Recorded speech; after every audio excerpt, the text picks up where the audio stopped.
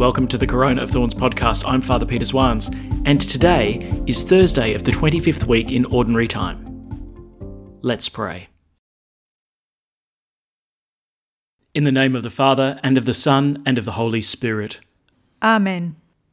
The grace of our Lord Jesus Christ, the love of God, and the communion of the Holy Spirit be with you all.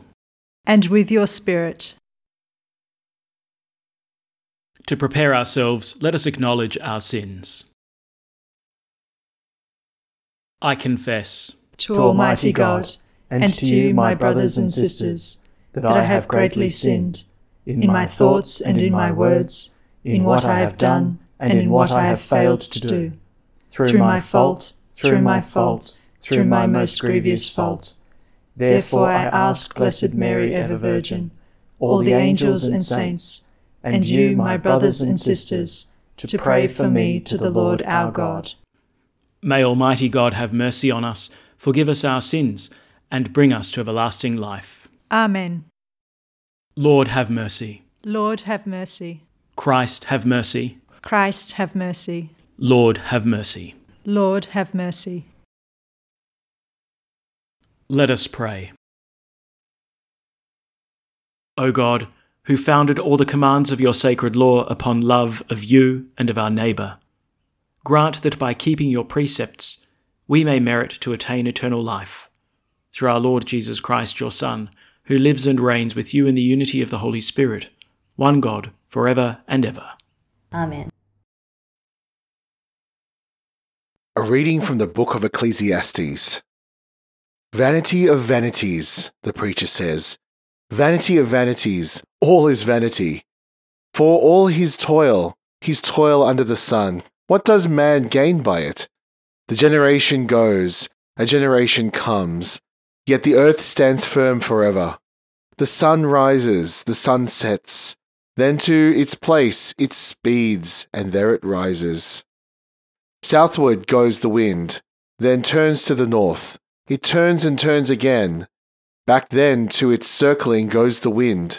Into the sea all the rivers go, and yet the sea is never filled. And still to their goal the rivers go. All things are wearisome. No man can say that eyes have had enough of seeing, ears their fill of hearing. What was will be again. What has been done will be done again. And there is nothing new under the sun. Take anything of which it may be said, look now, this is new. Already, long before our time, it existed. Only no memory remains of earlier times, just as in times to come, next year itself will not be remembered. The word of the Lord. Thanks be to God. In every age, O Lord, you have been our refuge. In every age, O Lord, you have been our refuge. You turn men back to dust and say, go back, sons of men. To your eyes 1,000 years are like yesterday, come and gone, no more than a watch in the night. In every age, O Lord, you have been our refuge. You sweep men away like a dream, like the grass which springs up in the morning. In the morning it springs up and flowers. By evening it withers and fades. In every age, O Lord, you have been our refuge. Make us know the shortness of our life, that we may gain wisdom of heart. Lord, relent. Is your anger forever? Show pity to your servants. In every age, O Lord, you have been our refuge. In the morning, fill us with your love. We shall exult and rejoice all our days. Let the favour of the Lord be upon us. Give success to the work of our hands. In every age, O Lord, you have been our refuge. Alleluia, alleluia. I am the way, the truth, and the life, says the Lord. No one comes to the Father except through me. Alleluia. The Lord be with you. And with your spirit. A reading from the Holy Gospel according to Luke. Glory to you, O Lord. Herod the Tetrarch had heard about all that was being done by Jesus, and he was puzzled, because some people were saying that John had risen from the dead. others that Elijah had reappeared, still others that one of the ancient prophets had come back to life. But Herod said, "John, I beheaded him. So who is this I hear such reports about?" And he was anxious to see Jesus. The Gospel of the Lord. Praise to you, Lord Jesus Christ. All right, so over the last few days, we've been reading from the wisdom literature of the Bible, specifically the book of Proverbs. And now we come to a bit of a shift to the book of Ecclesiastes. It's still part of the wisdom literature of the Bible, but the book of Ecclesiastes, not to be confused with the book of Ecclesiasticus, which is sometimes also called the book of Sirach. Okay, so why is it called Ecclesiastes? Well, at the start, we hear about a preacher, a teacher, someone who stands in the wisdom tradition of Israel, and he's called Qoheleth. In our translation, in the lectionary, he's called the preacher. But in Hebrew, his name is given as Qoheleth, which literally means one who gathers together, one who gets together an assembly, a group of people. Now, in Greek, the word for assembly is ekklesia, which is where we get the word ecclesial from, meaning church. So that's where we get the title for this book. Ecclesiastes, it comes from the name Qoheleth, which means one who brings together an assembly. And the Greek rendering of that name Qoheleth is Ecclesiastes.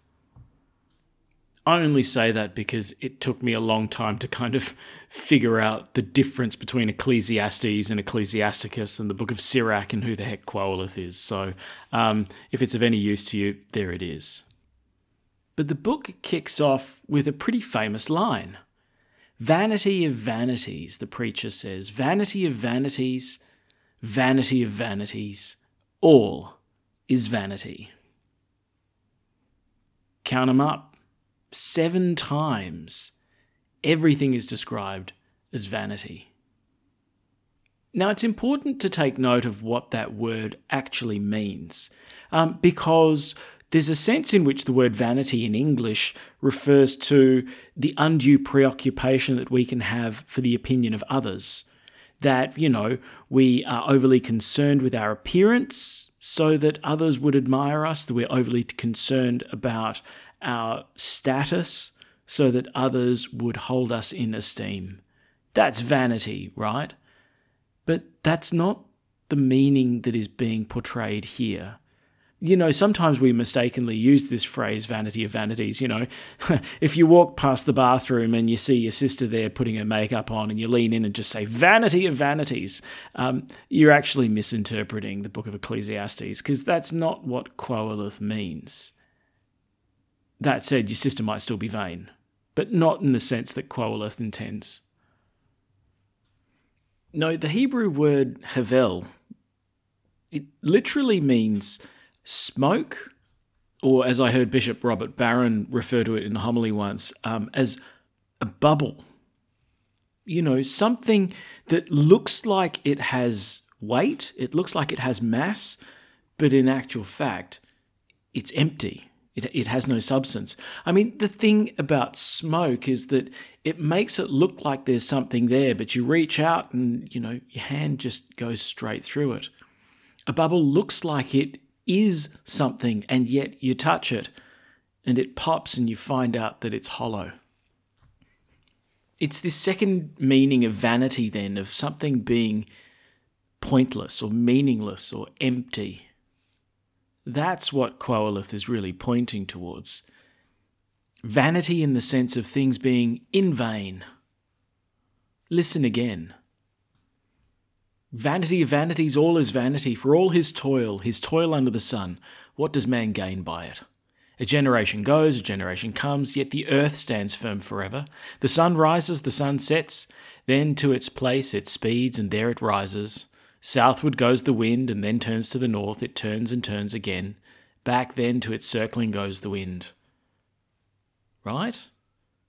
Everything's in a bit of a cycle. Everything goes round and round, and nothing changes. And for all of your efforts, all of your toil under the sun, what changes? Nothing. Because it turns out it's all vanity. It's all empty. It's all smoke. It looks like it's got substance, but it doesn't. It's an illusion. What was will be again. What has been done will be done again. And there is nothing new under the sun.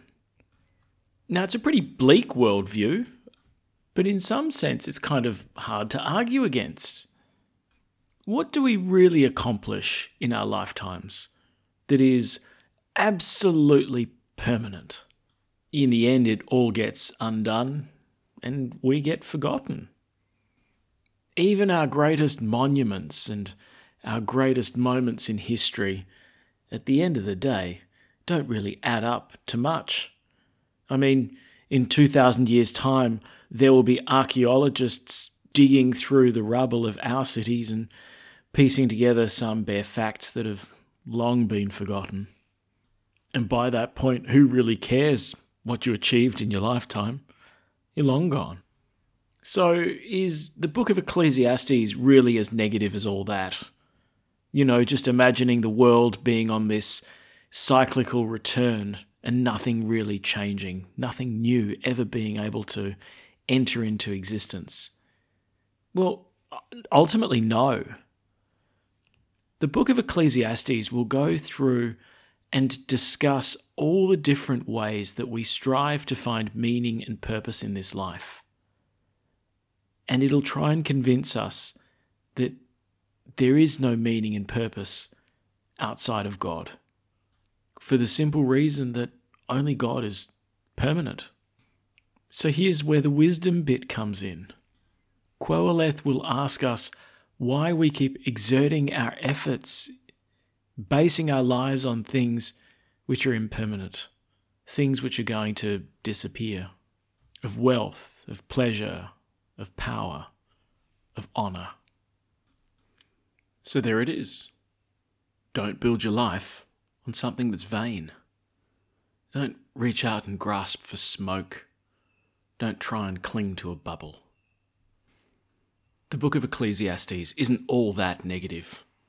It's a bit like standing in the outback on a starry night and looking up and feeling tiny, tiny, tiny, and feeling like so much of your life actually amounts to nothing. But that's what helps us to discover what really matters.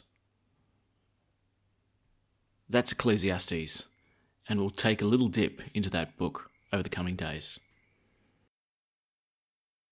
At the Saviour's command, and formed by divine teaching, we dare to say, Our Father, who art in heaven, hallowed be thy name. Thy kingdom come, thy will be done, on earth as it is in heaven. Give us this day our daily bread, and forgive us our trespasses, as we forgive those who trespass against us. And lead us not into temptation, but deliver us from evil.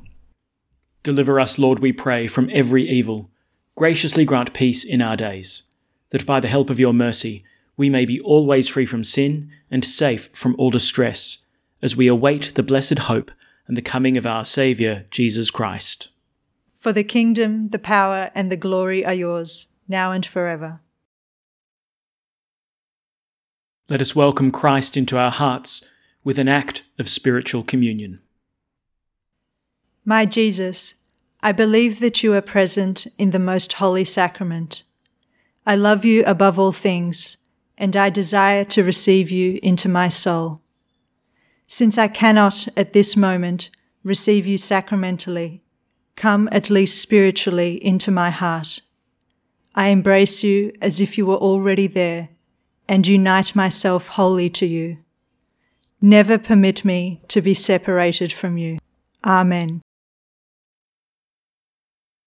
The Lord be with you. And with your spirit. May Almighty God bless you, the Father, and the Son, and the Holy Spirit. Amen. Go in peace. Thanks be to God. And we finish by praying Pope Francis's prayer to Mary during the coronavirus pandemic. O Mary, you shine continuously on our journey as a sign of salvation and hope. We entrust ourselves to you, health of the sick. At the foot of the cross, you participated in Jesus' pain with steadfast faith. You, salvation of the Roman people, know what we need. We are certain that you will provide, so that as you did in Cana of Galilee, joy and feasting might return after this moment of trial. Help us, Mother of divine love, to conform ourselves to the Father's will and to do what Jesus tells us. He who took our sufferings upon himself and bore our sorrows to bring us through the cross to the joy of the resurrection.